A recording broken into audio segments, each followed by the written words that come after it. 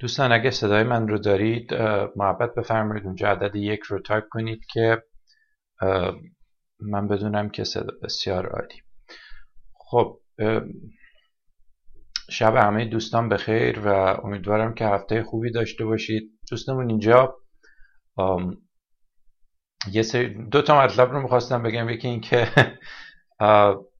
قبل از شروع کلاس یک سری موزیک میذارن از دوست عزیزمون که دیجی هستن و موزیک رو انتخاب میکنن.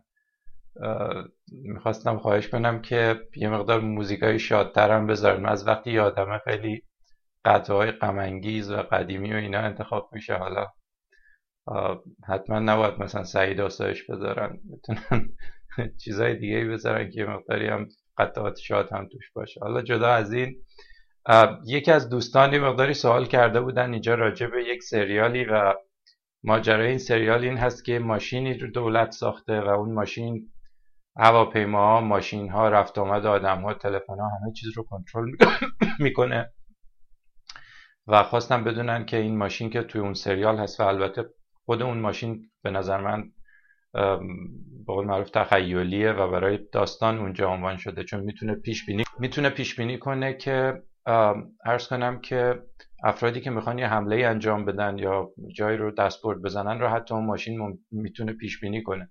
خب این یه مقداری غیر طبیعی و پیشگویی و اینها به نظر میاد. منتها برخی از مواردی که تو اون سریال عنوان میشه خب در دنیای واقع وجود داره. یکی از مطالبی که اونجا در گفتگوی بین اون شخصیت‌های سریال، آقای همین هارولد فینچ که نوشتن و اون دستیارش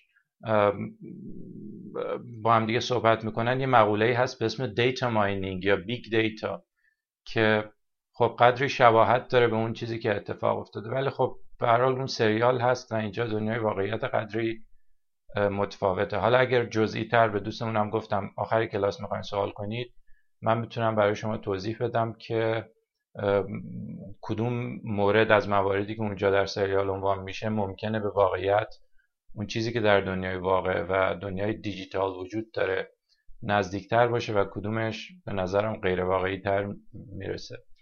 ببینید بحث امروز، خیلی ممنون از دوستانی که به سوالات جواب دادن. الان که نگاه میکنم مشخصه که دوستان از جلسات گذشته استفاده کردن و سطح عمومی آگاهی دیجیتال دوستان خیلی بالاست. الان مثلا از سوال اول تقریبا 8 نفر از دوستان جواب درست دادن. ببینید سوال اول ما این بوده که وظیفه فایروال چیه و این رو قبلا هم توضیح دادیم. فایروال مثل یه دیواری است دور کامپیوتر شما که از از دسترسی های غیر مجاز از خارج از کامپیوتر جلوگیری میکنه و باعث میشه که هکرها نتونن از بیرون به کامپیوتر شما نفوذ کنن. در مواردی فایروال جلوی دسترسی برنامه‌هایی که از داخل کامپیوتر شما هم میخوان دسترسی غیر مجاز داشته باشن، مثلا همون اسب‌های تروها یا تروجن که توضیح دادیم، جلوی اونها رو هم میگیره. بنابراین به داده های ورودی خروجی کامپیوتر شما نظارت میکنه. سوال دوم راجع به پروتکل های، مقایسه پروتکل های وی پی ام بود که خب من این رو مشخصا توضیح دادم، در جزوه هم گفته شده. اما خب انتظار خودم همین بود که این سوال قدری پیشرفته است. دوستان همه این پروتکل ها رو لازم نیست حفظ کنن، فقط بدونید که بله. ببینید متاسفانه این توی اون دوربینی که با کیفیت خوب فیلم میگیره این تصحیح میشه، منتها این یکی دوربین یه قدری زاویه‌اش به نظرم بده. حالا سعی میکنم بهتر بشه ولی دیگه ببخشید دوستان. درست الان با قدری بهتر شده باشه، منتها باز یه قدری زاویه داره، ولی توی اون دوربین بعدی که با کیفیت ضبط میکنه اون بهتره. این به خاطر اینه که اون قسمت نیست که بتونم بله. به هر حال انتظار من همین نبود که همه دوستان حفظ کنن این اسم پروتکل ها رو و ولی بدونید که به هر حال پروتکل های مختلفی وجود داره. VPN وقتی VPN میفروشن لااقل میتونید ازشون بپرسین که آیا این SSL هست، کدگذاری شده هست، چه پروتکلیه. از فردی که یه مقداری بیشتر آشنایی داره سوال کنید. کما اینکه تقریبا نصف دوستان هم جواب درست دادن و بنابراین مشخصه که یک سطح متوسطی از آگاهی هست بین دوستان. خب که این خیلی خوب. و ببخشید، بحث امروز ما امنیت داده هاست. یکی از دوستان بیاد و میکروفون رو بگیره و سعی کنه توضیح بده که به صورت مجزا توضیح بده که ما از چه وسایلی، چه ابزارهایی برای ذخیره داده ها استفاده میکنیم. خب طبعا هارد دیسک و عرض کنم فلش مموری اینها رو همه میدونن. سعی کنید وسایلی رو نام ببرید که کمتر ممکنه دوستان بدونن، یا وسایلی رو میتونید نام ببرید که قبلا ازشون استفاده میشده. بفرمایید. بله، خیلی ممنون از پاسختون. امیدوارم که الان تصویر بهتر شده باشه. عرض کنم که ببینید ما یه تاریخچه‌ای، حالا سوال دومتون رو جواب میدم، ما یه تاریخچه‌ای از وسایل ذخیره سازی رو اینجا گفتیم و از کارت‌های پانچ، اون کارت‌هایی که هنوزم ممکنه بعضی جای دنیا استفاده بشه، کارت‌هایی که روش سوراخ میشه و یه دستگاهی میتونه اینها رو بخونه. نوارهای خیلی خیلی طویلی از نوارهای پانچ بود یا کارت‌های پانچ بود که در پانچ ریدر میذاشتند و افرادی بودن که اطلاعات رو تایپ میکردن. این اطلاعات به صورت سوراخ، مثل چیزی شبیه این خط بریل که برای نابینایان هست، اینها روی نوارهای پانچ ذخیره میشد و بعد از نوارهای پانچ خونده میشد. افراد زیادی رو استخدام کرده بودن که این پانچ ها رو باید میذاشتن و اشتباهات زیادی میشد. یکی از بزرگترین یا مشهورترین اشتباهاتی که تو خوندن این پانچ ها صورت گرفت، اگر دوستان یادشون باشه، در انتخابات سال 2000 ایالات متحده آمریکا بود که خیلی هم بحث برانگیز شد و چند هفته طول کشید که تبدیل به دعوای حقوقی شد. بعد از اون این کارتریج ها یا نوارهای تیپی اومد که بعضا تا چند کیلومتر میرسید و دائما باید 2 تا دیسک میچرخیدن و این نوار از روی نوارخون عبور میکرد. من یادم اولین کامپیوتری که من داشتم به اسم کومودو یا قبل از اون حتی اسپکتروم با کاست های واقعا معمولی کار میکرد و باید شما یک دستگاه کاست خون رو اونجا میذاشتید و اون عرض کنم که بارها و بارها بایستی که نوار رو برخلاف زمانی که دارید موزیک گوش میدید که از اول تا آخر گوش میده عقب جلو میکرد که بتونه یک برنامه رو یا یک و ظرفیت خیلی ذخیره سازی بسیار بسیار محدودی هم داشت و عرض کنم که مشکل دیگه که داشتیم بود که دائما خراب میشد. وقتی اینا کنار مغناطیس قرار میگرفتن دائما برنامه خراب میشدن و به مرور خراب میشد در اثر نور آفتاب و رطوبت و اینها. بعد دیسکت های اومدن به اسم دیسکت های خیلی بزرگ اومدن 5.1/4 و بعد دیسکت های 3.5 اینچ اومدن که به فلاپی دیسک مشهور شدن. اینها اگر دوستانی یادشون باشه ظرفیتشون 360 کیلوبایت بود. یعنی اگر الان یه مقداری ضرب و تقسیم کنید میبینید که وقتی شما دارید یه هارد دیسک اکسترنال 1 یا 2 ترابایت میگیرید یا وقتی که خیلی به راحتی میگین که مثلا اون هارد دیسک من 600 گیگابایته، این رو مقایسه کنید با 360 کیلوبایت. 360 کیلوبایت الان در زمانی که ما داریم با هم صحبت میکنیم حتی یه عکس ساده رو شما با دوربینتون، حتی خیلی دوربین بد کیفیت بندازید، بله حجمش از 360 کیلوبایت بیشتر میشه. الان همین سریالایی رو که دوستان نگاه میکنن یا فیلمایی رو که نگاه میکنید، از یک فیلم مثلا 90 دقیقه‌ای از 800 مگابایت شروع میشه تا 9 گیگابایت 10 گیگابایت روی حتی این دیویدی های دابل لیر 9 گیگابایت اینطورا. الان هم که بلوری و وسایل ذخیره‌سازی کیفیت بالاتر اومده تا 13 گیگابایت. بنابراین واقعا اصلا تغییری که انجام گرفته در وسایل ذخیره‌سازی اطلاعات بی‌نظیره. منتها خب این وسایل ذخیره‌سازی است که به شکل هارد دیسک یا فلاپی دیسک.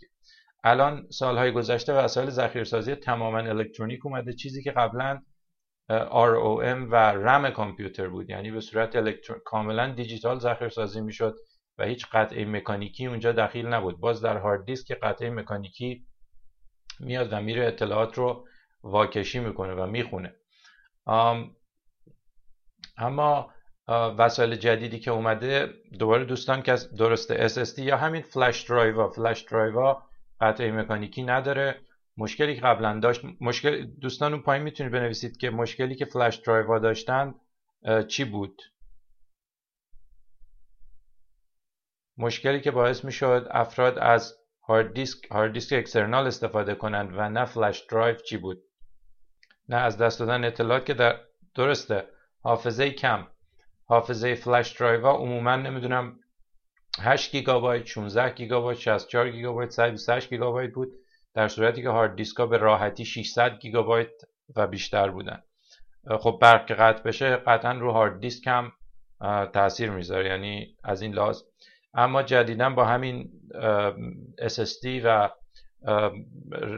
دیوایس های جدیدی که ساختن، شما به راحتی، که شرکت سامسونگ هم خیلی داره با حافظه‌های بالا تولید میکنه هارد دیسک های کاملا دیجیتال، عرض کنم که اون مشکل اندازه حافظه هم حل شده، قیمت هم پایین اومده. مثلا الان در حدود $200 میشه یک هارد دیسک دیجیتال خیلی خوب گرفت. اما مزیتی که هارد دیسک های دیجیتال دارن به هارد دیسک های قبلی و آنالوگ چیه؟ کسی از دوستان میدونه؟ سرعتشون بسیار بسیار بالاتره، به خاطر اینکه در حالت آنالوگ شما باید بیاد و بره اطلاعات رو به صورت مکانیکی پیدا کنید روی هارد دیسک، اما در حالت دیجیتال به راحتی اطلاعات آدرس دهی میشن و در کسری از میلیونیم ثانیه میاد میره و اینها رو پیدا میکنه. سرعت بسیار بسیار بالایی دارن که اتفاقا این مهمه، به خاطر اینکه ببینید فرض کنید که کامپیوتر یک وسیله‌ای هست مثل اتومبیل که اجزای مختلفش دارن کار میکنن با هم. من حالا نمیخوام وارد بحث تخصصی سخت افزار بشم و توضیح بدم که یکی از مهمترین قسمت‌های هر کامپیوتر قسمتی است که سرعت این وسایل جانبی رو با CPU و حافظه هماهنگ میکنه. یعنی یک فردی مثل یک کنداکتور یا یک رهبر ارکستر اون وسط به همه اجزا میگه که با چه سرعتی کار کنن. منتها خوبه اینو بدونید که اجزای مختلف کامپیوتر دائما منتظر یکدیگه میشن. مثلا CPU غالبا سرعتش خیلی زیاده، ولی مثلا سرعت فلاپی دیسک یا CD رام یا هارد دیسک سنتی زیاد نیست. بنابراین CPU بخش زیادی از زمانش رو صرف این میکنه که منتظر بشه اطلاعات از هارد دیسک بیان در یه بافری، از اون بافر منتقل بشن و پردازش بشن، دوباره این اطلاعات به قرار روی هارد دیسک نوشته بشن. بنابراین CPU دو بار ثبت میکنه.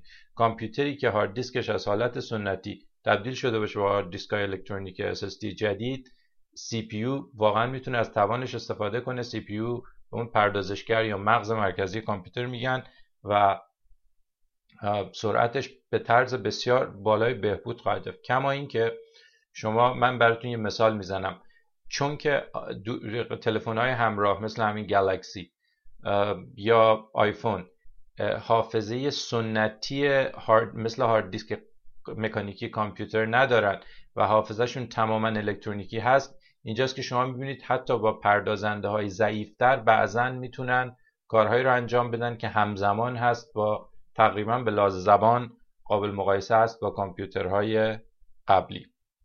خب مورد آخری که من میخواستم برای شما مثال بزنم وسیله است که جدیداً ازش استفاده زیادی میشه برای ذخیره کردن اطلاعات.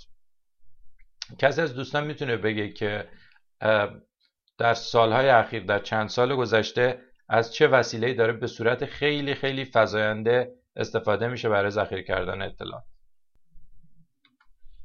بله، نه، من نظرم کاملا یه میدیوم دیگه ایه که خود شما هم همتون قطعا دارین ازش استفاده میکنید و تقریبا یه نوع خروج از نصب سخت افزار روی کامپیوتر خودتونه و ذخیره کردن اطلاعات یه جای دیگه. آفرین. منظورم بله همین سیستم های ذخیره سازی کلاود بود. سیستم های ذخیره سازی کلاود جایی هستند که شما میتونید داده هایی رو که قرار روی کامپیوتر خودتون باشه، قبلا روی هارد دیسک کامپیوتر خودتون بوده، رو میرید روی یک سروری جایی از دنیا، رو سرورهای گوگل. یکی از دوستان گفتن گوگل درایو، یکی از دوستان دیگه گفتن دراپ باکس و یکی دیگه از دوستان گفتن اسکای درایو مال مایکروسافت.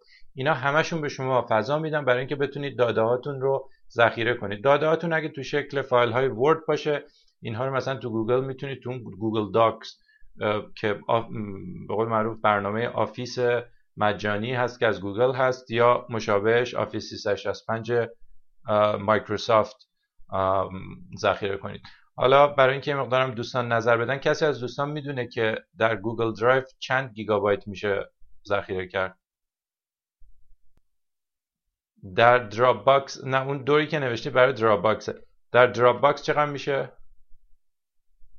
کسی از دوستان میدونه که یک کلاود بیست، یعنی جایی که میشه روی یک سرور یا کلاود ذخیره کرد با سرعت بسیار بسیار زیاد و رایگان و خیلی هم اندازه حجم زیادی به شما میده، تقریبا اوله تو بین همه اینها. میشناسه کسی؟ نه، گوگل درایو گفتم نسبتاً کم میده به شما. این سایت یک سایتی است که به شما با سرعت آپلود بسیار بالا دسترسی میده و میتونید 20 تا 50 گیگابایت روش رایگان ذخیره کنید. قبلا اسم این سایت مگا آپلود بود و یه سری کارهای غیرقانونی میکرد، یعنی کاربران میومدن و از این برای ذخیره و پخش فیلم استفاده میکردن. منتها نمیدونم دوستانی که تو این کلاس هستن داستان این رو شنیدن، فردی که این سایت رو اداره میکرد یک متخصص کامپیوتر بود از کشور آلمان که در نیوزلند زندگی میکرد و مقامات به هر حال اونهایی که با مقامات قضایی که دنبال کپی رایت هستن یک بار ریختن و جایی که زندگی میکرد مقدار خیلی زیادی پول پیدا کردن، کلی ماشین مسابقه‌ای پیدا کردن. یه داستان خیلی بزرگی داره.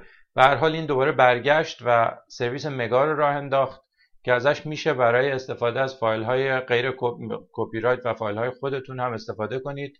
نکته جالبی که من تو مگا دیدم اینه که اولا چون که کاملا SSL هست، دسترسی خیلی امنی میده به فایل هایی که میخواین ذخیره کنید و ثانیاً سرعت آپلودش به نسبت اونها خیلی بالاست. این سرویس رو بله رایگان هم از خود من هم از این سرویس استفاده میکنم و تا حالا هم ازش راضی بودم. منتها خب نمیشه قطعا گفت که چند سال این دوام پیدا میکنه، برعکس گوگل و مایکروسافت و یا دراپ باکس که تقریبا با قطعیت میشه گفت که برای 10 سال آینده به همین شکل خواهند بود و داده های ما اونجا امن هست. ممکنه هر روز دوباره همین آقایی که اسمشون kim.com هست دوستمون نوشتند، عرض کنم که دوباره مشکل قانونی پیدا کنه و بیان سایتش رو ببندن. یکی از دوستان نوشتن که چطور میشه به همچین فردی اعتماد کرد. اینم دوباره سوال خیلی خوبیه. اصلا یکی از مشکلاتی که ذخیره سازی کلاود داره اینه که قبلا ادعا شده کارمندان اون سروری که شما روش داده هاتون رو ذخیره میکنید به هر حال اونا میتونن دسترسی داشته باشن به داده های شما. بیشتر این سرویس دهنده‌ها ادعا میکنن که داده های شما کدگذاری است و حتی کارمندانشون هم نمیتونن به این داده ها دسترسی داشته باشن. مثلا همین مگا چنین ادعایی میکنه، دراپ باکس یک چنین ادعایی میکنه. اما در عین حال برای ذخیره سازی داده های حساستون منم توصیه میکنم که فقط از گوگل استفاده کنید و مگا رو فقط به خاطر این مثال زدم که به دوستان بگم که فضای حافظه‌ای که این سرویس دهنده‌ها ارائه میکنند متفاوته. یه وقت هست شما میخواین یه فایل بزرگ غیر حساسی رو، مثلا یه فیلمی رو شما گرفتید از طبیعت یا یک داکیومنتری که متعلق به خودتون، یا میخواین بین دوستانتون پخش کنید و هیچ چیز حساسی نیست، اگه پاکشم مسئله مهمی نیست و داده عجیب و غریب نده. بله، بیشتر اینها داده ها رو انکریپشن میکنن. الان دقیقا یادم نیست، به هر حال یا 256 هست یا 128، ولی به هر حال این رو مطمئنم که دراپ باکس هم مثل گوگل و حتی مثل این مگا داده ها رو رمزگذاری میکنه. بنابراین از این جهت جای نگرانی نیست و میتونید اعتماد کنید به داده. متاسفانه مشکلی که وجود داره در باره ایران اینه که تمام این دستگاه های ذخیره سازی کلاود، تمام این سرویس های ذخیره سازی روی کلاود نیازمند اینترنت خیلی پرسرعت هستند و زمانی که شما در ایران اینترنت دایل آپ استفاده میکنید، اساساً استفاده از کلاود مغروم به صرفه نیست. حالا من برای شما توضیح میدم که تو بخش تلفن‌های هوشمند که ببینید الان مثلا این تلفن من و تلفن‌های اندروید یا حتی آیفون همینطوریه. به محض اینکه شما یک شماره تلفن جدید وارد میکنید، حتی به یه وای فای وصل میشید و پسورد وای فای رو ذخیره میکنید، یا توی مثلا نوتتون یه چیزی مینویسید یا تو تقویمتون یه اتفاقی رو علامت میزنید که مثلا سه‌شنبه باید فلانجا باشم، یا حتی فیلم میگیرید یا عکس میگیرید یا یه قطعه صدا رو ضبط میکنید، کسی از دوستان میدونه چه اتفاقی میفته؟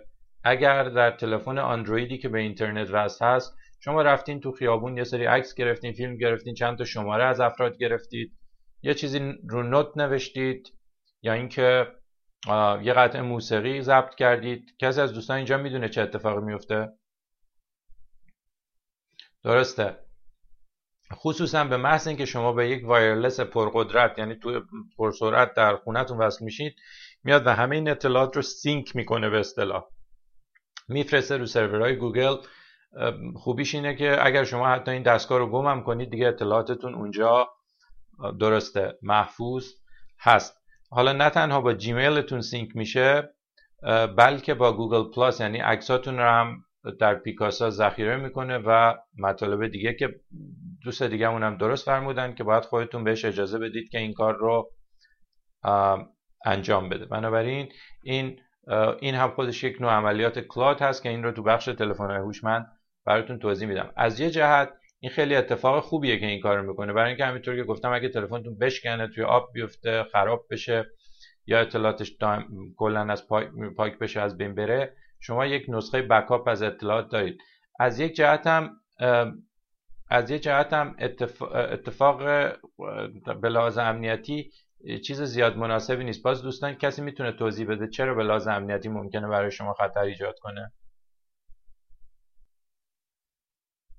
درسته، یعنی اگر جیمیل شما هک بشه، دفتر تلفنتون، عکسایی که گرفتین، صدایی که ضبط کردین، یا همه اینها کلا از دست میره. و اتفاقا زمانی که جیمیل شما، حالا این رو میگم تو تلفن هوشمند خیلی بهتر میشه توضیح داد، زمانی که جیمیل شما با کامپیوتر شما، با تلفن شما سینک شده باشه، این خطر بیشتر میشه، چون فقط کافیه که یه نفر تلفن شما رو بدزده. خب تلفن شما رو که داره، از طریق تلفن پسورد 2 مرحله‌ای رو ارسال میکنه برای تلفنتون، کد رو میگیره، پسورد رو عوض میکنه، بنابراین هم تلفن رو داره و هم همه محتویات جیمیل رو. حالا این رو بعداً توضیح میدم در مبحث تلفن‌های هوشمند که چجوری میشه از این اتفاق جلوگیری کرد.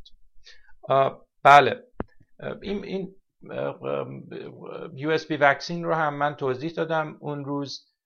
کسی از دوستان یادش هست میتونه بیاد چند دقیقه توضیح بدین که این پنجم USB واکسین به چه درد میخوره؟ خصوصا اینکه این رو به عنوان تکلیف من داده بودم که دوستان رو کامپیوترشون نصب کنن و بیان تجربهشون رو بعداً بگن. بفرمایید. بله، یه بار دیگه من توضیح میدم. روی فلش درایو ها، روی هارد دیسک های اکسترنال، حتی روی سی دی ها فایلی وجود داره به اسم آتوران. آتوران یعنی اتوماتیک برو این فایل رو اجرا کن. بسیاری از کسانی که ویروس می نوشتن، بد افزار منتشر می کردن، از این حالت آتوران سوء استفاده می کردن و می اومدن یه ویروسی می نوشتن که از طریق آتوران به کامپیوتر شما منتقل می شد. پندا واکسین یا پندا یو اس بی واکسین میاد و آتوران رو از اجراش جلوگیری میکنه. خیلی از این آنتی ویروس هایی که وجود دارن هم این یا اینترنت سکیوریتی هایی که دفعات قبل معرفی کردم، اونا هم یه همچین امکانی رو ارائه میدن، ولی خب بعضا تو نسخه های رایگانشون نیست. پندا یو اس بی سکیوریتی خوبیش اینه که این تو نسخه رایگانش هست و شما میتونید ازش استفاده کنید. بنابراین میاد جلوی اون اجرای اون آتوران ها یا فایل های اتوماتیکی رو که اجرا میشه رو میگیره. بنابراین این امکان کمتر میشه که از با متصل کردن یک یو اس بی ناشناس، یک هارد دیسک ناشناس، یک عرض کنم کارت دیجیتال کامرای ناشناس یا مایکرو اس دی که مال موبایل فونتون هست، حتی متصل کردن تلفنی که ازش یو اس بی ماس استوریج یا دستگاه ذخیره‌سازی ازش استفاده میشه، از طریق انتقال از این برنامه از انتقال ویروس از طریق آتوران اون میاد جلوگیری میکنه. یکی از دوستان سوال خوبی کردن، نرم افزاری که فلش درایو رو میتونه رایت پروتکت کنه. ببینید این رو دفعه قبل هم دوستان من یادم تو همین کلاس سوال کردم. من 2 نرم افزار معرفی کردم که الان اسمش یادم نیست، ولی یکی از کارهایی که میتونید بکنید همینه که با این همینی که الان روی صفحه هست، یعنی ترو کریپت، برای فلش دیسکتون پسورد بذارید و در عین حال از فلش دیسکای استفاده کنید. اون دفعه قبل هم بله یو اس بی گاردین یکیشون بود به نظرم. و در عین حال به نظر من بهترین راه برای رایت پروتکت، دوستان که اینجا میدونن رایت پروتکت یعنی چی؟ کسی از ندونه رایت پروتکت یعنی چی؟ درسته، یعنی فقط بتونید ازش بخونید و روش ننویسید، فقط بشه برای خوندن از یک یو اس بی فلش درایو استفاده کرد. به هر حال خب حالا کسی ایده ای داره که بهترین راه برای اینکه آدم یه همچین کاری کنه چیه؟ اگر دوستان میخواین در همین پنجره چت بنویسید. یعنی برای اینکه یک یو اس بی فلش درایو رو، یک یو اس بی کی رو که دارین یا کول دیسک یا هر چیزی که دوستان میگن، این رو رایت پروتکت کنیم، یعنی کسی نتونه روش چیزی بنویسه. کسی نتونه چیزی بنویسه یعنی کامپیوتر ما روش نتونه بنویسه، فقط بتونیم از اطلاعاتش استفاده کنیم برای خوندن. بله، بیت لاکر که دوستان توضیح دادن خیلی راه خوبیه، منتها راهی که تو ذهن من هست از همه اینها راحت تره. راهش اینه که یه دونه فلش درایوی بخرید که خودش دکمه رایت پروتکت داشته باشه. درسته؟ خیلی از فلش درایو ها خودشون دکمه رایت پروتکت دارن. حتی برخی از فلش درایو ها هستن که خودشون انکریپت میکنن داده های شما رو، که این دیگه امن ترین شکل ممکنه. یعنی فلش درایوی که خودش انکریپت میکنه و دکمه رایت پروتکت هم داره. دفعه قبل من یادم تو فروم اینها رو معرفی کردیم، قیمتشون هم زیاد فرقی نداره. من فکر کنم مثلا $5 $10 بیشتر از فلش درایو های معمولی باشن، ولی واقعا ارزش داره که آدم از اونها بگیره. باز دوباره یکی از دوستان میتونه توضیح بده که چرا خیلی مهمه که ما فلش درایو هامون رو رایت پروتکت کنیم. دوستان اگه بیان تو میکروفون توضیح بدن خیلی بهتره. نه، سوالم این بود چرا حالا انکریپت کردن یا کدگذاری فلش درایو یه بحثه و رایت پروتکت کردن یا فقط قابل خوندن کردن، رید آنلی کردن فلش درایو یه بحث دیگه است. سوال من الان اینه که چرا خیلی مهمه که ما فلش درایو هامون رو بعضی مواقع رید آنلی کنیم، یعنی کسی نتونه روش چیز بنویسه. چرا؟ کاملا درسته جوابی که این دوستمون دادن، یعنی یک کلمه هم نباید ازش کم کرد نه زیاد. دوستان کاملا متوجه شدین چی؟ شما میرین کافی نت، میرین جای دیگه، میرین کامپیوتر خواهرتون یا دوستتون و این فلش درایو رو متصل میکنید. مثلا میخواین یک کتابی که روش ذخیره شده رو بخونید، ولی شما که این کامپیوتر رو نمیشناسین، شما نمیدونید که این کامپیوتر آیا روش ویروس وجود داره، آیا روش بد افزار وجود داره، برخی از بدافزارها اینطور نوشته شده، اصلا بیشتر بدافزارها اینطور نوشته میشه به اینکه به محض اینکه یک رسانه یا دیوایس یا یه ابزار به کامپیوتر وصل میشه سریع میره بدافزار خودشون رو کپی میکنه. در مورد نصب، در مورد زمانی که شما احتمالاً USB درایوتون یا فلش درایوتون رو متصل میکنید به یک کامپیوتر آلوده، هم اون بدافزار تلاش میکنه این کارو کنه، ولی USB درایو شما عرض کنم که فقط رایت پروتکت هست و فقط میشه از روش خوند، بنابراین نمیتونه این کار انجام بده. حالا سوال دوم این است که چرا کار خیلی خوبیه که ما بیایم و USB درایو ها رو، حتی هارد دیسک ها رو کدگذاری کنیم؟ این یه سوال دیگه ایه. این رو بیان دوستان توضیح بدم. مجددا کاملا درسته. ببینید فرض کنید که شما اطلاعاتتون را، این مثالی که ایشون زدن درسته، حالا یه مثال هم من میزنم. فرض کنید اطلاعاتتون رو، مثلا یه سری صورت حساب‌های بانکیتون رو ذخیره کردین روی یه دونه از این کلیدهای فلش درایو و با خودتون دارید حمل میکنید. این از جیب شما تو تاکسی میفته و دست کلیدتون گم میشه. دو حالت داره: یا این صورت حساب‌های بانکی شما و این فلش درایو شما کدگذاری شده هست که کسی که این رو پیدا میکنه نمیتونه اینها رو بخونه، یه سری علائم سرخپوستی کامپیوتری میبینه و چیزی ازش سر در نمیاره و راههای ساده‌ای که افراد بتونن اینها رو حتی در حد پیشرفتن بشکنن وجود نداره.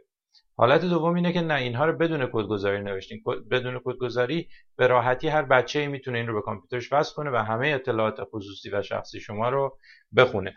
اون نرم افزاری که دفعه پیش معرفی شد اینجا در این اسلاید دارید اینجا میبینید به اسم تروکریپت، یکی از بهترین نرم افزارهای رایگان کدگذاری وسایل ذخیره‌سازی حافظه است که حالا دوستان محبت کنید برید این رو دانلود کنید و تلاش کنید یک USB درایو خودتون رو کدگذاری کنید. این رو حالا در فروم هم میگم، تکلیف جلسه بعد هست که یه دونه فلش دیسک رو بردارید، یه سری داده توش ذخیره کنید. اینها میتونه چند تا عکس باشه، چند تا فایل باشه و سعی کنید برید با نرم افزار تروکریپت که مجانی هم هست و به راحتی میتونید دانلودش کنید و نصبش کنید. بله، این رو کدگذاری کنید. مشخص هست این، البته حالا توی فروم هم توضیح میدم برایشون. خب درسته، راجع به کلاود هم که قبلا توضیح دادیم. میرسیم به دو تا بحث دیگه. بذارید اول این رو بگم و بعد نرم افزار ریکووا رو. ببینید دوستان، این رو قبلا هم به میکروفون دوستمون آقای عطری روشنه، لطفا میکروفونتون خاموش کنید. بله، عرض کنم که بله ببینید دوستان، این نرم افزاری که اینجا دارم معرفی میکنم سی کلینر هست اسمش و این نرم افزار حالا این رو دفعات قبل هم حداقل 2 بار توضیح دادیم. دوباره یکی از دوستان بیاد بگی که این نرم افزار 3 تا 4 تا کار همزمان انجام میده. اولا یک نرم افزار رایگانه، آدرسش رو هم در فروم گذاشتم، ویدیوش رو هم در فروم گذاشتم. یکی از دوستان بیاد بگه که اون 3 یا 4 کاری که این نرم افزار انجام میده چیه که بعد من مفصل توضیح بدم. بفرمایید. بله دوستمون درست گفتند. من 4 تا کار اصلی این نرم افزار رو برای شما یکی یکی میگم. نخستین وظیفه‌ای که این نرم افزار داره اینه که فایل هایی مثل تاریخچه مرورگرهای شما، مثل تاریخچه کروم شما، اطلاعاتی که کروم ذخیره کرده، اطلاعات کمکی و تمپوری و اضافی که کروم یا فایرفاکس یا اینترنت اکسپلورر و بقیه نرم افزارهای شما ذخیره کردن و زائده، به درد نمیخوره و سرعت کامپیوتر رو میاره پایین، اینها رو پاک میکنه. از یه جهت سرعت کامپیوتر میاد بالا و یه خوبی دیگه هم داره، اینه که کسی اگه کامپیوتر رو باز کنه از طریق اون اطلاعاتی که ذخیره شده روی کامپیوتر نمیتونه بفهمه شما چیکار کردین، کدوم سایت ها رفتین، مثلا هیستوری شما، تاریخچه سایت هایی که سر زدید یا پسورد هایی که ذخیره شده، یا دوستان میدونن مثلا فرم، آتوفیل برای فرم ها. دوستان میدونن آتوفیل چیه دیگه. شما وقتی که یک واژه‌ای رو مثلا سرچ میکنید در گوگل، این تو سرچ هیستوری میمونه وقتی اس رو میزنید تمام کلماتی که با اس مثلا سرچ کردید اینجوری باز میشه، اینها رو میاد پاک میکنه. دوستمون نوشتن کوکی ها رو هم پاک میکنه، کلا فایل های اضافه رو پاک میکنه، کامپیوتر شما رو سبک میکنه. هر یکی 2-3 هفته یه بار باید این رو انجام بدید. این کار شماره نخستش. قسمت شماره 2 که توضیح دادیم، رجیستری کامپیوتر شما رو میاد منظم میکنه، پیرایش میکنه، پاک میکنه، خطاهایی که اونجا هست رو پیدا میکنه. این کار هم به مرور باید مثلا انجام بدید. حالا نمیخوایم وارد بحث فنیش بشیم که رجیستری کی ها چی هستن، کلید های رجیستری چی هستن، چی کار میکنن، ولی آپشن دومش اینه که رجیستری کلینر رجیستری کلید های رجیستری کامپیوتر شما رو منظم میکنه و پیرایش میکنه. این و قسمت سومش که دوستان اشاره کردن اینه که میتونه برای آن اینستال کردن برنامه ها، میتونید برای سبک کردن استارتاپ برنامه ها استفاده کنید. منتها این رو فقط محبت کنن دوستانی که پیشرفته‌تر هستن و میدونن که استارتاپ رو چجوری میشه سبک کرد، کدوم برنامه ها رو میخواین جلو اجراشو بگیرید یا نه، این رو هم با سی کلینر میشه انجام داد. قسمت چهارم که به نظر من بهترین استفاده این نرم افزار رایگان هست برای کاربران ایرانی این است که فرض کنید شما یه فلش درایو دارید، یک هارد دیسک اکسترنال دارید، یا یه بخشی از حافظه کامپیوتر شما هست، درسته؟ و داده های قبلا روی این بوده، عکس یا تلفن همراه شما، حتی داده های قبلا روی این بوده، عکس های قبلا روی این بوده، موسیقی قبلا روی این بوده، ویدیوی قبلا روی این بوده که شما این رو پاک کردید. با این تفاوت که شما به هیچ وجه علاقه ندارید کسی این رو بتونه با هیچ نرم افزار دیگه بازیافت کنه یا آن دیلیت کنه یا دوباره از حالت پاک شده تبدیل کنه به حالت موجود. این نرم افزار قادر داده هایی رو که پاک شدن رو برای همیشه پاک کنه. از چه طریق این کار رو میکنه؟ شروع میکنه یه سری داده های در هم بر هم رو روی اینا مینویسه و جلوی بازیافت اینها رو برای همیشه میگیره. این به شدت برای کسانی توصیه میشه، مثلا دوستان من که روی کامپیوترشون عکس ها یا مطالبی هست میخوام به ایران سفر کنن و میترسن براشون مشکل درست بشه و کامپیوترشون رو میخوام همراه ببرن، مثلا یکی از چیزهایی که من بهشون میگم اینه که از سی کلینر اضافه کنید و فضای خالی کامپیوتر خودتون رو عرض کنم که وایپ کنید. حالا که بحث به سفر به ایران رسید و کسی که میخواد به ایران سفر کنه و میخواد یک کامپیوتر امن داشته باشه، داده‌های حساسی که قبلا روی کامپیوتر بوده پاک شده باشه، جدا از وایپ کردن، جدا از غیر قابل بازیافت کردن داده های روی کامپیوتر، یک مورد دیگه هم هست که حتما و حتما و حتما و حتما قبل از وایپ کردن شما بایستی که رعایت کنید و باید اجرا کنید. خوشحال میشم اگه یکی از دوستان تو این کلاس بتونه بیاد میکروفون رو بگیره و بگه که قبل از وایپ کردن باید چک کرد در کامپیوترهایی که سیستم ویندوز دارن. دوستان نوشتن همه رو باید پاک کرد. نه، حالا فرض رو بر این میذاریم میخواین ویندوزتون بمونه، فقط میخواین یه ویندوزتون باشه و بدون مثلا داکیومنتاتون، بدون تصاویری که داشتین، بدون فایل هایی که داشتین روی ویندوز و نمیخواین هم کل کامپیوتر رو فرمت کنید. دوستمون 2222 منظورتون از سیستم ریستور چیه؟ جواب صحیح سیستم ریستوره، ولی سیستم ریستور منظورتون چیه دقیقا؟ درسته. اوکی، من برای دوستان توضیح میدم منظور چیه. ببینید در ویندوز شما یک آپشنی وجود داره، یک گزینه‌ای وجود داره به اسم سیستم ریستور. برگردوندن ویندوز، برگردوندن کل کامپیوتر به یک حالت در یک مقطع زمانی خاص. مثلا کامپیوتر شما یه سری اشکال پیدا میکنه. یکی از گزینه‌هایی که ویندوز به شما میده اینه که مثلا کامپیوترتون رو برگردونید به حالت 2 روز قبل، 3 روز قبل، 1 ماه قبل، 1 سال قبل و این میاد کل سیستم رو به اون حالت برمیگردونه. طبعا شما اگر یک سری تغییراتی، یک سری داده‌هایی رو پاک کرده باشید و برگردونید سیستم رو به حالت قبل، اون داده‌ها دوباره بازیافت میشه. بنابراین حتما و حتما باید برید در قسمت سیستم ریستور رو غیر فعال کنید و اون حافظه ای رو که در اختیار ذخیره سازی وضعیت پیشین کامپیوتر شما 1 روز قبل، 2 ماه قبل اینا بوده رو آزاد کنید و بعد بیاین سی کلینر رو اجرا کنید، بگید بره اون حافظه رو وایپ کنه. دوستان متوجه شدن یا کسی اشکال داره من باید این رو یه بار دیگه توضیح بدم؟ ولی با خود سیستم ریستور ویندوز ما فرضمون بر این است که با خود ویندوز میخواین این کارو کنید. بعد برید در قسمت سیستم ریستور رو خاموش کنید و طبعا اون فضایی رو که در اختیار ذخیره ورژن های قبلی کامپیوتر شما در زمانهای گذشته، یک هفته قبل، یک ماه قبل قرار گرفته بوده، اونها رو آزاد کنید و بعد سی کلینر رو اجرا کنید. اون برنامه دومی که گفتم میخوام برای شما توضیح بدم اینه. برنامه‌ای هست به اسم ریکووا. این رو زمانی شما این هم یه برنامه رایگانه، آدرسش هم در جزوه هست، تو فروم هم هست. این برنامه رو زمانی شما استفاده میکنید که مثلا به اشتباه از روی یه هارد دیسک یا یک فلش درایو یا هارد دیسک اکسترنال یا کامپیوترتون یه سری فایل ها رو پاک کرده باشید. مثلا فایل های عکسی بوده، به اشتباه فکر کردید که کپی کردین رو کامپیوتر، کپی نکرده بودید و اینها رو پاک کردید. ریکووا میتونه اینها رو در بیاره، یا برنامه‌های دیگه آن دیلیت اینها رو میتونه برگردونه به حالت اول. برگردوندن فایل ها به حالت اول یا بازیافت فایل ها یا برگردوندنشون از حالت دیلیت محتاج چند تا شرطه.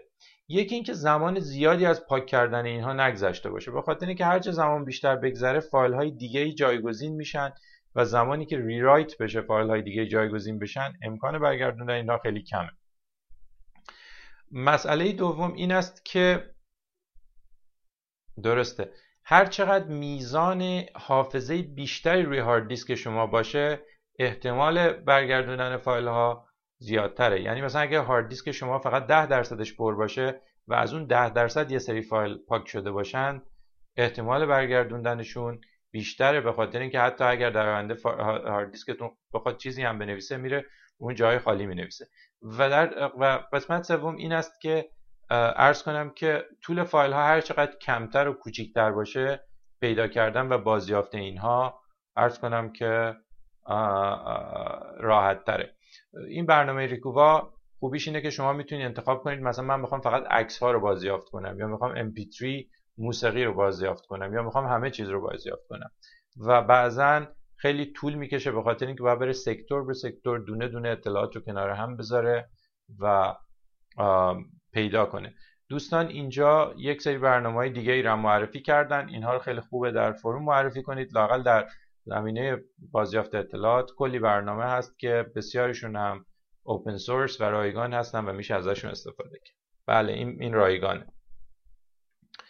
برنامه دیگه ای که در زمینه امنیت داده ها اینجا میشه معرفی کرد و حالا زیاد ربط مستقیم به امنیت داده ها نداره، منتها کارایی کامپیوتر شما رو خیلی خیلی بالا میبره. این برنامه اسمارت دیفرگ هست. خب من فکر میکنم همه دوستان میدونن دیفرگ چیه. به مرور که شما از کامپیوتر استفاده میکنید داده ها روی هارد دیسک شما پخش و پلا میشن.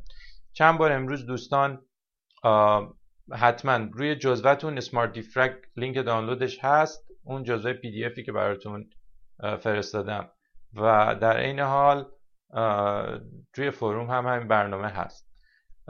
الان میتونم برای شما لینکش رو اینجا بذارم و شما میتونید. این برنامه از شرکت آیوبیت هست که خیلی شرکت خوبی و کلی ابزار داره برای بازیافت اطلاعات، برای اساساً کار کردن با اطلاعات، حتی آنتی ویروس و اینام داره. به هر حال ببینید دوباره امروز دو تا از دوستان یه مطلب خیلی جالبی رو گفتم و اون مثلا قطع برقه. زمانی که کامپیوترتون برق میره و یا اینکه حالا به هر دلیلی چه میدونم باتری از کامپیوتر جدا میشه یا به هر دلیلی کامپیوتر قطع میشه، کلی این فایل های بزرگ پراکنده باز میمونن و اینا همینجوری میمونن. هر بار که این تکرار بشه کلی فایل ها این ور اون ور باز میمونن و اینا سرعت کامپیوتر رو میارن پایین. یا اینکه بعضا برنامه ها دچار خطا میشن، میپره بیرون از وسط برنامه، کامپیوتر فریز یا هنگ میکنه و بنابراین استفاده از یک چیزی مثل دیفرگ، چه دیفرگ خود ویندوز که خب امکانات کمتری نسبت به این داره و چه اسمارت دیفرگ که مجانی هم هست و به نظر من خیلی کارایش از دیفرگ خود ویندوز یا دیسک دیفرگ بیشتره، میتونید استفاده کنید. میگم چند تا شرکت دیگه هم برنامه مشابه این رو معرفی کردند و من 3-4 تایی که من تست کردم سرعت و کارایی اسمارت دیفرگ از همه بیشتر بود. من روی کامپیوتر خودم از اسمارت دیفرگ استفاده میکنم و اساساً کامپیوترم رو تنظیم کردم که هر بار که بوت میشه، یعنی کامپیوتر هارد بوت میشه، از اول یه بار راه میفته، قبل از بوت شدن یک بار اسمارت دیفرگ رو سریع اجرا کنه و بیاد و حافظه کامپیوتر من رو به قول معروف وارسی کنه و اون فایل های شکسته و تیکه تیکه رو پاک کنه اگر اشتباه هستن، و اگر هم که اشتباه نیستن بیاد کنار هم بچینه و واقعا توی سرعت کامپیوتر تاثیر داره. بله من که گفتم من هم اپل استفاده میکنم هم پی سی. عرض کنم که نمونه مشابه اینا برای تلفن‌های اندروید هم هست. من دیدم که میاد و کارهای مشابه این رو انجام میده که سرعت هارد دیسک دستگاه شما رو بالا ببره. حالا دوباره الان زمان این هست که دوستان اگر راجع به امنیت، راستش این یه بحث خیلی خوبیه که آیا چیزی مثل سی کلینر یا اسمارت دیفرگ برای اپل وجود داره یا نه. سی کلینر که نسخه اپلش رو ارائه کرده، الان سایت خودش میتونید دانلود کنید، ولی جواب سوال شما اینه که بارها مکینتاش، اولا که نرم افزاری وجود داره که این کار رو روی اپل میکنه ولی غیر رایگانه، یعنی پولیه. ثانیاً بارها اپل ادعا کرده که یکی از برتری‌های سیستم مک او اس یا سیستم عامل اپل نسبت به ویندوز این هست که سیستم عامل اپل خودش هر بار این کار رو انجام میده، یعنی بدون اینکه شما ازش بخواین قادره که این کار رو انجام بده و شما نیازمند نصب نرم افزار دیگه‌ای نیستید. ولی اسمارت دیفرگ نمیدونم که برای اپل نسخه داره یا نه و احتمالاً هم فکر نمی کنم داشته باشه، ولی یکی از ادعای مک او اس اینه که من خودم این رو روی اپل انجام میدم و ظاهراً ادعاشم تا حدی درسته. یعنی در داخل معماری خود سیستم عامل مک چیزی وجود داره که پراکندگی هارد دیسک رو خودش میره و کنترل میکنه و درست میکنه بدون اینکه از شما بپرسه. از اینجا بعد دوستان اگر راجع به بازیافت اطلاعات رو رسانه‌های مختلفی که روش میشه داده ذخیره کرد سوال دارن، من در خدمتتون هستم. ببخشید از کیفیت این ویدیوی امروز من توی کلاس، به خاطر اینکه من اون کامپیوتری که همیشه ازش استفاده میکردم رو امروز نتونستم ازش استفاده کنم و این کامپیوتر جدیده و به خاطر همین قدری کیفیت تصویر و دوربین بد شد، ولی اون دوربینی که ازش ضبط میکنیم برای یوتیوب و اینها دوربین معمولی هر جلسه هست و کیفیت اون خوب است. بفرمایید. یعنی منظورتون مثلا یه هارد دیسک رو میخواین یه کاری کنین که کسی نتونه بخونه، یعنی بشکنید یا از بین ببرید یا آتیش بزنید یا یه همچی چیزی، یا اینکه مثلا خط بکشید یا مگنت بکشید و اینا از بین بره. آره دیگه، فقط تنها کاری که میتونید بکنید اینه که حالا چه سی دی چه دیویدی اینا رو بشکنید و خراب کنید. یه نکته‌ای که چند وقت پیش تو اخبار اومده بود که مثلا رفته بودن در ایران نیروهای امنیتی در منزل یکی از این فعالان سیاسی و اون کامپیوترش رو در این سینک آشپزخونه و جایی که ظرفا رو میشونن زیر آب فرو برده بود. و تو جلسه قبل من گفتم که به نظر من این فکر خوبی نیست، به خاطر اینکه بلافاصله زمانی که شما این کار رو میکنید احتمالاً برد هارد دیسکتون میسوزه ولی اطلاعات هنوز روی هارد دیسک هست و مراکزی وجود دارن حتی اینجا در اروپا یا ایالات متحده که اصلا کارشون و وظیفهشون ریکاور کردن و بازیافت اطلاعات هارد دیسکاییه که زیر آب رفتن، مثلا سیل اومده و هارد دیسک‌ها یه جای زیر آب رفتن و اینها میتونن به راحتی با یه شانس خیلی زیادی میتونن اینها رو بازیافت کنن. بله ببینید، حالا این سوال شما چند تا بخش داره و حداقل نیم ساعت جواب داره و تازه من هم خصوصا اون بخش سیاسیش رو نمیدونم. یعنی اولا من نمیدونم که ادعایی که این آقا داره کرده تا حالا راسته یا نه و ظاهراً افراد بسیار زیادی هم نمیدونن. تو خود این اتحادیه اروپا هم امروز اظهار نظرهایی که کردن مثلا سخنگوی دولت آلمان گفت نمیدونیم و باید تحقیق کنیم که راسته یا نه. این بخش اول. به لحاظ فنی ببینید، مثلا بین امارات متحده عربی و ایران یک کابل زیردریایی اینترنت وجود داره. یه بخش زیادی از داده هایی که از ایران وارد و خارج میشن از طریق این کابل منتقل میشن و از طریق مثلا 27 تا گیتوی ورودی و خروجی به ایران یا هر کشور دیگه دنیا. خب وقتی که این داده ها وارد ایران میشن یا داده هایی که از ایران خارج میشن در اختیار یه شرکتی قرار میگیرن به اسم شرکت چی؟ شرکت ارتباطات زیرساخت. شرکت ارتباطات زیرساخت اگر اون تکنولوژی رو داشته باشه که بتونه این داده ها رو کدش رو باز کنه و از حالت کدگذاری شده خارج کنه، طبعا میتونه تمام تبادل ورود و خروج داده رو کنترل کنه. حالا مسئله دیگه، اون سر کابل دریایی فیبر نوری که داده رو وارد ایران میکنه، اون طرف هم کسی میتونه باز دوباره اگر این تکنولوژی رو داشته باشه که بتونه اینها رو دیکود کنه، رمزگشایی کنه، میتونه کنترل کنه. ادعا شده که تکنولوژی وجود داره در دنیا و من شخصا فکر میکنم که وجود داره که این تکنولوژی میتونه با زیردریایی بیاد کنار کابل‌های زیردریایی انتقال داده و در مجاورت اینها داده ها رو شنود کنه. یعنی داده هایی که بین دو قاره دارن تبادل میشن رو بیاد و از اینها به صورت نمونه‌ای رندوم یا در جستجوی یه سری داده های خاص شنود کنه. این هم قبلا ادعا شده.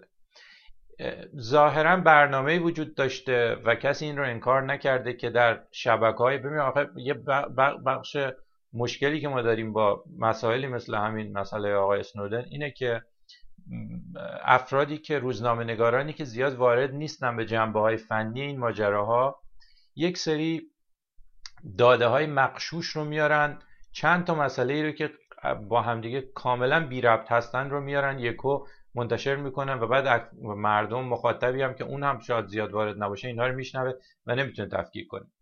اولا ادعا شده که یه برنامه‌ای وجود داشته که میتونسته تو شبکه‌های اجتماعی مثل توییتر، مثل فیسبوک بره دنبال تبادل داده‌هایی بگرده که تروریست‌ها با هم دیگه انجام میدن.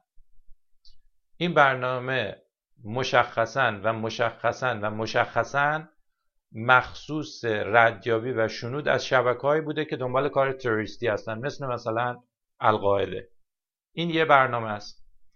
ادعایی که این هم که دوستان دفعه قبل هم صحبت کردیم، با ایجاد بانک اطلاعاتی بسیار بزرگ، دیتا ماینینگ، بیگ دیتا، از اطلاعاتی که رد و بدل میشه و طراحی یک سری الگوریتم‌های پیمایش و پردازش این داده ها و گشتن دنبال یک سری چیزهای خاص که این مکانیزم های خودش رو داره. فکر میکنم این همه جای دنیا هم باشه، فقط ایالات متحده آمریکا نباشه، همه کشورهای دنیا این کار رو میکنن. در ایتالیا دنبال مافیا میگردن، در کشورهای دیگه دنبال مجرمای اقتصادی میگردن.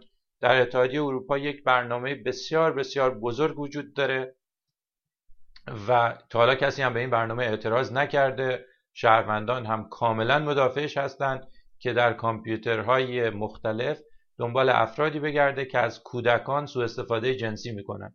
کسانی که از کودکان عکس‌های مستهجن رو میان به زور میگیرن و مورد حمایت همه افکار عمومی هم هست. فکر میکنم در مورد تروریست هم اینجوری باشه. اگر کسی بیاد یک همچین برنامه درست کنه، از منتخبین مردم، از روزنامه نگاران، از فعالان مدنی جاسوسی کنه، فکر میکنم افکار عمومی واکنش بسیار شدید نشون بدن. ولی خب من فکر نمیکنم کسی مشکل داشته باشه که یک آژانسی به صورت قانونی با نظارت قانون زیر نظر منتخبین مردم، زیر نظر رئیس جمهوری که منتخب مردم هست، بیاد و دنبال افرادی باشه که بخوان به مردم صدمه بزنه. کما اینکه شما میبینید از زمانی که آقای اسنودن ادعاش رو مطرح کرد، محبوبیت آقای اوباما تا حالا 2% هم بالا رفته. یعنی این مشخصا نشون میده افکار عمومی مشکل خاصی با ادعایشون نداره. اما بخش دومی که شما راجع به اتحادیه اروپا مطرح کردید، اون یک مسئله دیگری است و متاسفانه مخلوط شده با ادعای آقای اسنودن. بذارید اون رو تفکیک کنیم.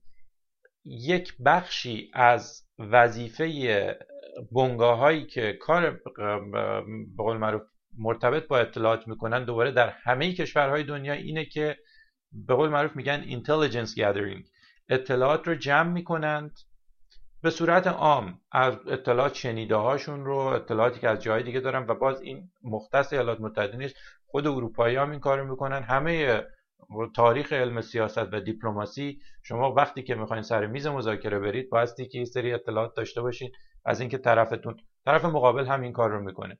و این مسئله ای که مورد بحثه، هدف هم شخص یا فرد یا سازمان یا نهاد یا دولت خاصی نیست، برنامه عمومی جمع کردن اطلاعات از منابع مختلفه.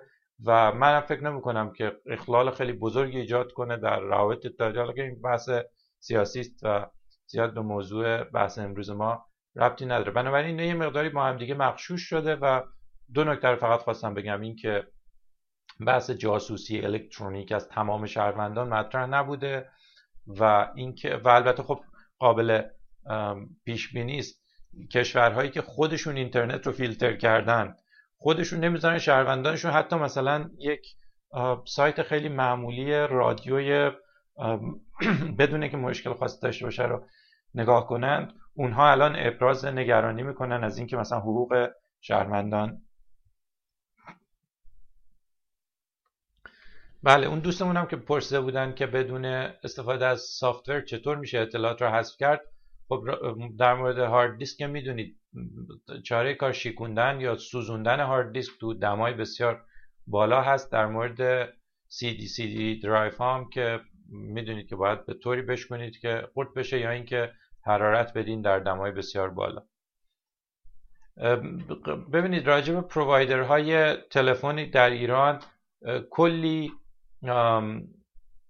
مطلب وجود داره. یعنی منم شخصا شیوهی برای راهسازمانی اینا ندارم. چیزی که من از رایتل میدونم اینه که سرویس اینترنتی ارائه میکنه، سرویس اینترنت موبایل ارائه میکنه، سرویسش هم نسبتا سرویس خوبی هست. ولی در این که واقعا رایتل رو کی اداره میکنه، امنیت رایتل چقدر هست، داده ای که شما از طریق رایتل مبادله میکنید در اختیار چه فرد یا افراد یا نهادهایی قرار داره، من اینجا اظهار نظر خاصی نمیتونم بکنم. منتها توی فروم میتونید بیاین بپرسید. من بعضی از اظهار نظرهایی که کاربران مختلف راجع مثلا رایتل یا پارس آنلاین یا ارائه دهنده‌های سرویس اینترنت دیگه کردن رو میتونم برای شما اونجا به نقل از اونها میتونم برای شما بیارم. بفرمایید دوستمون میگم من یه راه بهتر بلدم، بفرمایید. البته میگم از بین بردن اطلاعات نیاز مثلا تحت فشار با این دستگاه پرس نیازمند فشار بسیار زیاده، یا توی میدان مغناطیسی فوق العاده قوی باید قرار بگیریم. منتها سوزوندن و خرد کردن ظاهرا از همه اینا کم هزینه تر. من یادم هست که یکی از دوستان من براش یه سری سی دی کپی رایت ارسال شده بود و بعد که گمرک اینا رو پیدا کرد و گفت شما نمیتونی از اینا استفاده کنی به خاطر اینکه اینا کپی غیرقانونی از ایران ارسال شده، یه هزینه بسیار زیادی از او گرفتن برای نابود کردن این سی دی ها به طوری که قابل بازیافت نباشه. بله، رایت دوباره که روی چیزایی مثل هارد دیسک اگر کلا بتونید پر کنید اطلاعات رو، یعنی دقیقاً رو همون سکتورهایی که اطلاعات غیر قابل بازیافتتون بوده بنویسید که قطعاً نمیشه دوباره بازیافت کرد. اصلا خود این برنامه‌های مثل سی کلینر و اینا همشون از همین راه رایت اطلاعات رندوم استفاده میکنن. رایت دوباره راه نسبتاً خوبیه. نه، روی چیپ هارد دیسک خراش ایجاد، اصلا کلا شما چیپ هارد دیسک رو از بین ببرید مشکل حل نمیشه، به خاطر اینکه گفتم شرکت هایی وجود دارن که اطلاعات روی اون دیسک های مکانیکی که در روی هارد دیسک سنتی وجود داره اون رو میتونن بازیافت کنن. منتها اگر که هارد دیسکتون کلا الکترونیک باشه، یا بله هارد دیسکتون کلا اگر الکترونیک باشه، زمانی که چیپ رو بشکنید و نابود کنید دیگه قابل بازیافت نیست. بله، یکی از روش‌ها دوستمون نوشتن یکی از روش‌های بازیافت اطلاعات رو هارد دیسکی که سوخته باشه اینه که برد هارد دیسک رو عوض میکنن، اون قسمت الکترونیکی رو عوض میکنن و اگر اون قسمت مکانیکی و سیلندر سالم باشه کل اطلاعات قابل بازیافت. دوستان بازم اگه سوال دارن بپرسم من داخل. سوال خیلی خوبیه. من الان دقیقا متوجه شدم که چی میخوام بپرسیم. به نظر من باید پروسه یکی باشه. به هر حال همه اینا یک FAT دارن، فایل الوکیشن تیبل، و یک سیستم آدرس دهی یا پوینت کردن داده ها دارن و این نرم افزارهایی که ریکاور میکنن میرن رنج اینها رو میگیرن و از اون ابتدا تا اون انتها کلاستر دنبال داده ها میگردن یا به صورت خوشه‌ای دنبال داده ها میگردن و سعی میکنن اینها رو تبدیل کنن به یه سری داده های معنیدار، فایلی که از اینجا شروع شده تا اینجا تموم شده و بعد بیان حدس بزنن این چه فایلی رو پیدا کنن. فکر نمی کنم روی فلش مموری و هارد دیسک فرق اساسی داشته باشه، ولی خب این رو میتونم بیشتر مطالعه کنم اونجا تو فروم بهتون جواب بدم. از منطقا نباید فرق خیلی زیادی داشته باشه، فکر نمی کنم فرق زیادی داشته باشه. دوستمون درباره امنیت این کلاس پرسیدن و منظورتون دقیقا نمیدونم. این کلاس از یک پلتفرمی که روی جاوا طراحی شده استفاده میکنه. به داده های شخصی شما از طریق این پلتفرم کسی نمیتونه دسترسی داشته باشه و سایر دوستان دیگه، دانشجویان دیگه نمیتونن بدونن داده های شخصی شما. حتی خود من هم واقعا اسم و مشخصات شما رو نمیدونم و خواهشم میکنم. دو تا دوستان خیلی محبت کردن، همیشه هم تو همه دوره‌ام این مطلب هست. دو تا از دوستان محبت کرده بودن، من رو تو فیسبوک اد کرده بودن و من نوشته بودن که من یوزر مثلا شماره چیز هستم. این کار به لحاظ مقررات توانا نباید انجام بشه. قراره که من ندونم هویت واقعی شما چیه و به نفع شماست و منم باید از این عرض کنم تبعیت کنم. بنابراین ظاهرا مشکل نداره که کسی من رو فیسبوک اد کنه، ولی لطفا نگید که ربطتون رو به توانا یا اینکه من یوزر شماره چند هستم رو نگیم. فکر کنم دوستان قبلا این رو براتون همکاران من توضیح هم دادم. حالا من الان دارم میگم که دوستان محبت کنن که نگن که اصلا دوستمون اینجا نوشتن که من لایک کردم، اشکال نداره. برای راستش من حقیقتا مطالعه نکردم که این برنامه دقیقا از چه پورتی استفاده میکنه، ولی این رو هم میتونید در فروم مطرح کنید. تا اونجایی که من میدونم این برنامه کلا تبادل دادهش به صورت کدگذاری شده است و امنه و عرض کنم که راهی هم برای نفوذ از داخل این برنامه داخل کامپیوتر شما یا بالعکس هم وجود نداره. افراد بسیار بسیار زیادی استفاده میکنن از این برنامه و مطلب خاصی هم تا حالا عنوان نشده، ولی من میتونم یه بخشی از اون سوال جواب امنیتی رو که ارائه دهنده این برنامه در سایت خودش گذاشته رو به فارسی برای شما روی فروم ترجمه کنم بذارم. حتما این کار رو میکنم. آخه ببینید این که این الان اینجا تحت براوزر نیستید شما، که این یک پلتفرمیه که روی جاوا طراحی شده. بله راستش من هنوز سوال آخرتون من هنوز نمیدونم، اما امتحانی که پایان جلسه هست خیلی نزدیک هست به امتحانی که ابتدای جلسات گرفتیم و فقط برای اینه که ببینیم چقدر ارتقا پیدا کرده دانسته های دوستان و کلا 3 جلسه دیگه هم هست دیگه، یعنی 8 جلسه است کل دوره و امروز جلسه پنجم، جلسه ششم، هفتم، هشتم هست. جلسه هفتم و هشتم مربوط به شبکه‌های اجتماعی خصوصا فیسبوکه و جلسه آخر هم راجع به تلفن‌های هوشمنده. جلسه ششم هم معرفی ابزارهای مختلفی که کمک میکنه برای شما استفاده از ابزارهای اوپن سورس برای امنیت کامپیوترتون، برای ادیت فیلم، ویدئو، نمیدونم چطور میتونید یه اسکایپ پورتابل درست کنید، چطور میتونید یک USB فلش درایو درست کنید که همراهتون باشه، روش براوزر باشه، روش مرورگر باشه، روش آنتی ویروس باشه، فایل های کوچیکی که راحت میتونید خودتون ذخیره کنید و همیشه همراهتون باشه و وقتی با یک کامپیوتر ناشناس استفاده میکنید اطلاعات خصوصی و شخصی شما روی اون کامپیوتر جا نمونه. و اتفاقا یکی از کارهایی که همیشه میکنیم اینه که مثلا در فروم دوستان میتونن پیشنهاد بدن.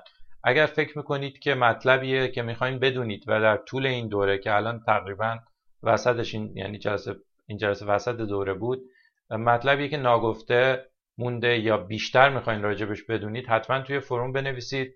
تو این 3 جلسه باقی مونده حتما من خیلی به راحتی میتونم به به جلسه دفعات بعد اضافه کنم و چند دقیقه راجبش با هم دیگه صحبت کنیم، شاید برای بقیه دوستان هم جالب باشه.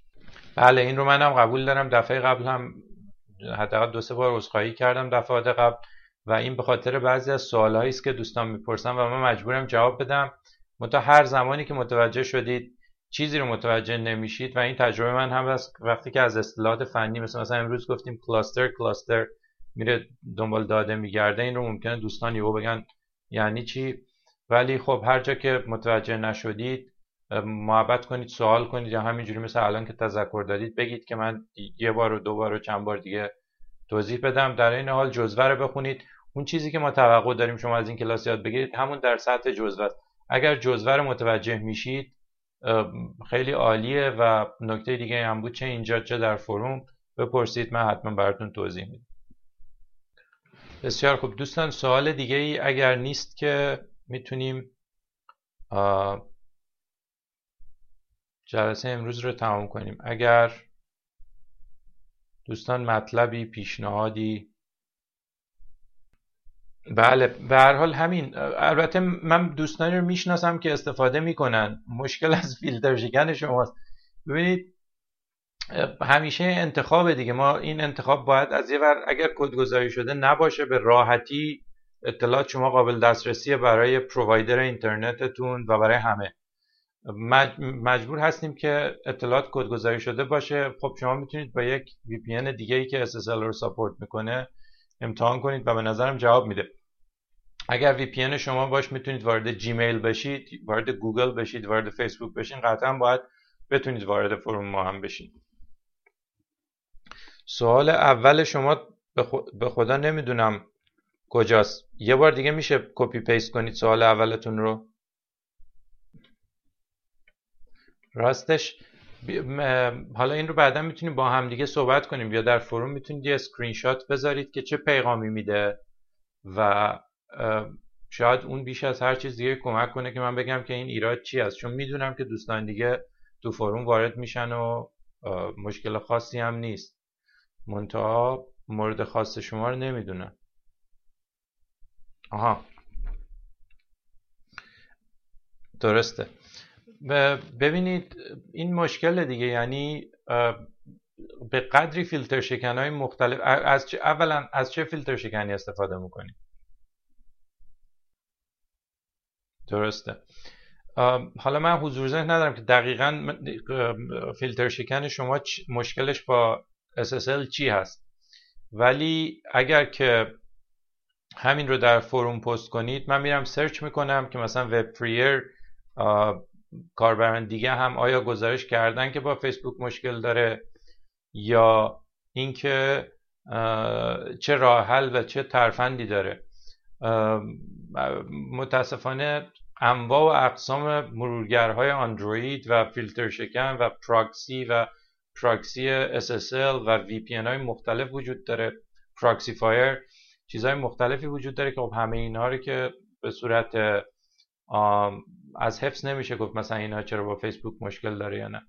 راهش این است که شما در فروم ما یا از اون بهتر در تواناتک بپرسید که مشکل VPN من با فیسبوک چیه و بلافاصله دوستان ما جواب میدن. اگر در فروم خود این کلاس هم بپرسین اون وقت من باید جواب بدم، ولی همینطور که دوستمون نوشتن احتمال داره که کلاینت پراکسی که شما استفاده میکنید دائما شما رو از جاهای مختلف دنیا، این رو اون دفعه قبلم گفتم، مثلا یه بار از مالزی، یه بار از سوئیس، یه بار از نروژ، یه بار از آمریکا کانکت کنه با IP های مختلف و فیسبوک به شدت به این قضیه حساسه و اکانت شما رو میبنده. حتی برای من اتفاق افتاده وقتی که مسافرت میکنم فیسبوک میگه که شما از جایی دارید کانکت میشید که به نظر میاد محل زندگی شما نیست و برید و یه سری سوالات امنیتی رو جواب بدید تا اجازه بدن وارد بشید. درسته. این مشکل رو دفعات قبل تو بحث فیلتر شکن توضیح دادیم که اصلا ایراد استفاده از پراکسی ها همینه که دائما مجبورن از سرورهای مختلف استفاده کنن و نرم افزارهایی مثل نرم افزار امنیتی بانک ها یا حتی خود جیمیل یا فیسبوک و اینا به این یه مقدار حساس هستن. خب چرا نمیتونید به سوالات امنیتی جواب؟ سوالات امنیتی که از شما میپرسه، مثلا میپرسه اسم این دوستاتون چیه، یا اینکه سوالاتیه که قبلا باید بتونید جواب بدید، چطور نمیتونید جواب بدید؟ خب دیگه اینا مشکلاتیه که حالا تو بخش امنیت شبکه‌های اجتماعی توضیح میدیم که چرا دوستانی رو که نمیشناسین رو به هر حال نباید چیز کنید دیگه، قبول کنید. بله نه دیگه، اگه دوستان سوال دیگه ای ندارن وقتشون رو بیش از این نمیگیرم. تا دفعه آینده موفق باشید، هفته و آخر هفته خوبی داشته باشید. تا جلسه بعدی خیلی ممنون که محبت کردید و بودید الان و جلسه خوبی داشتید. خدا نگهدار.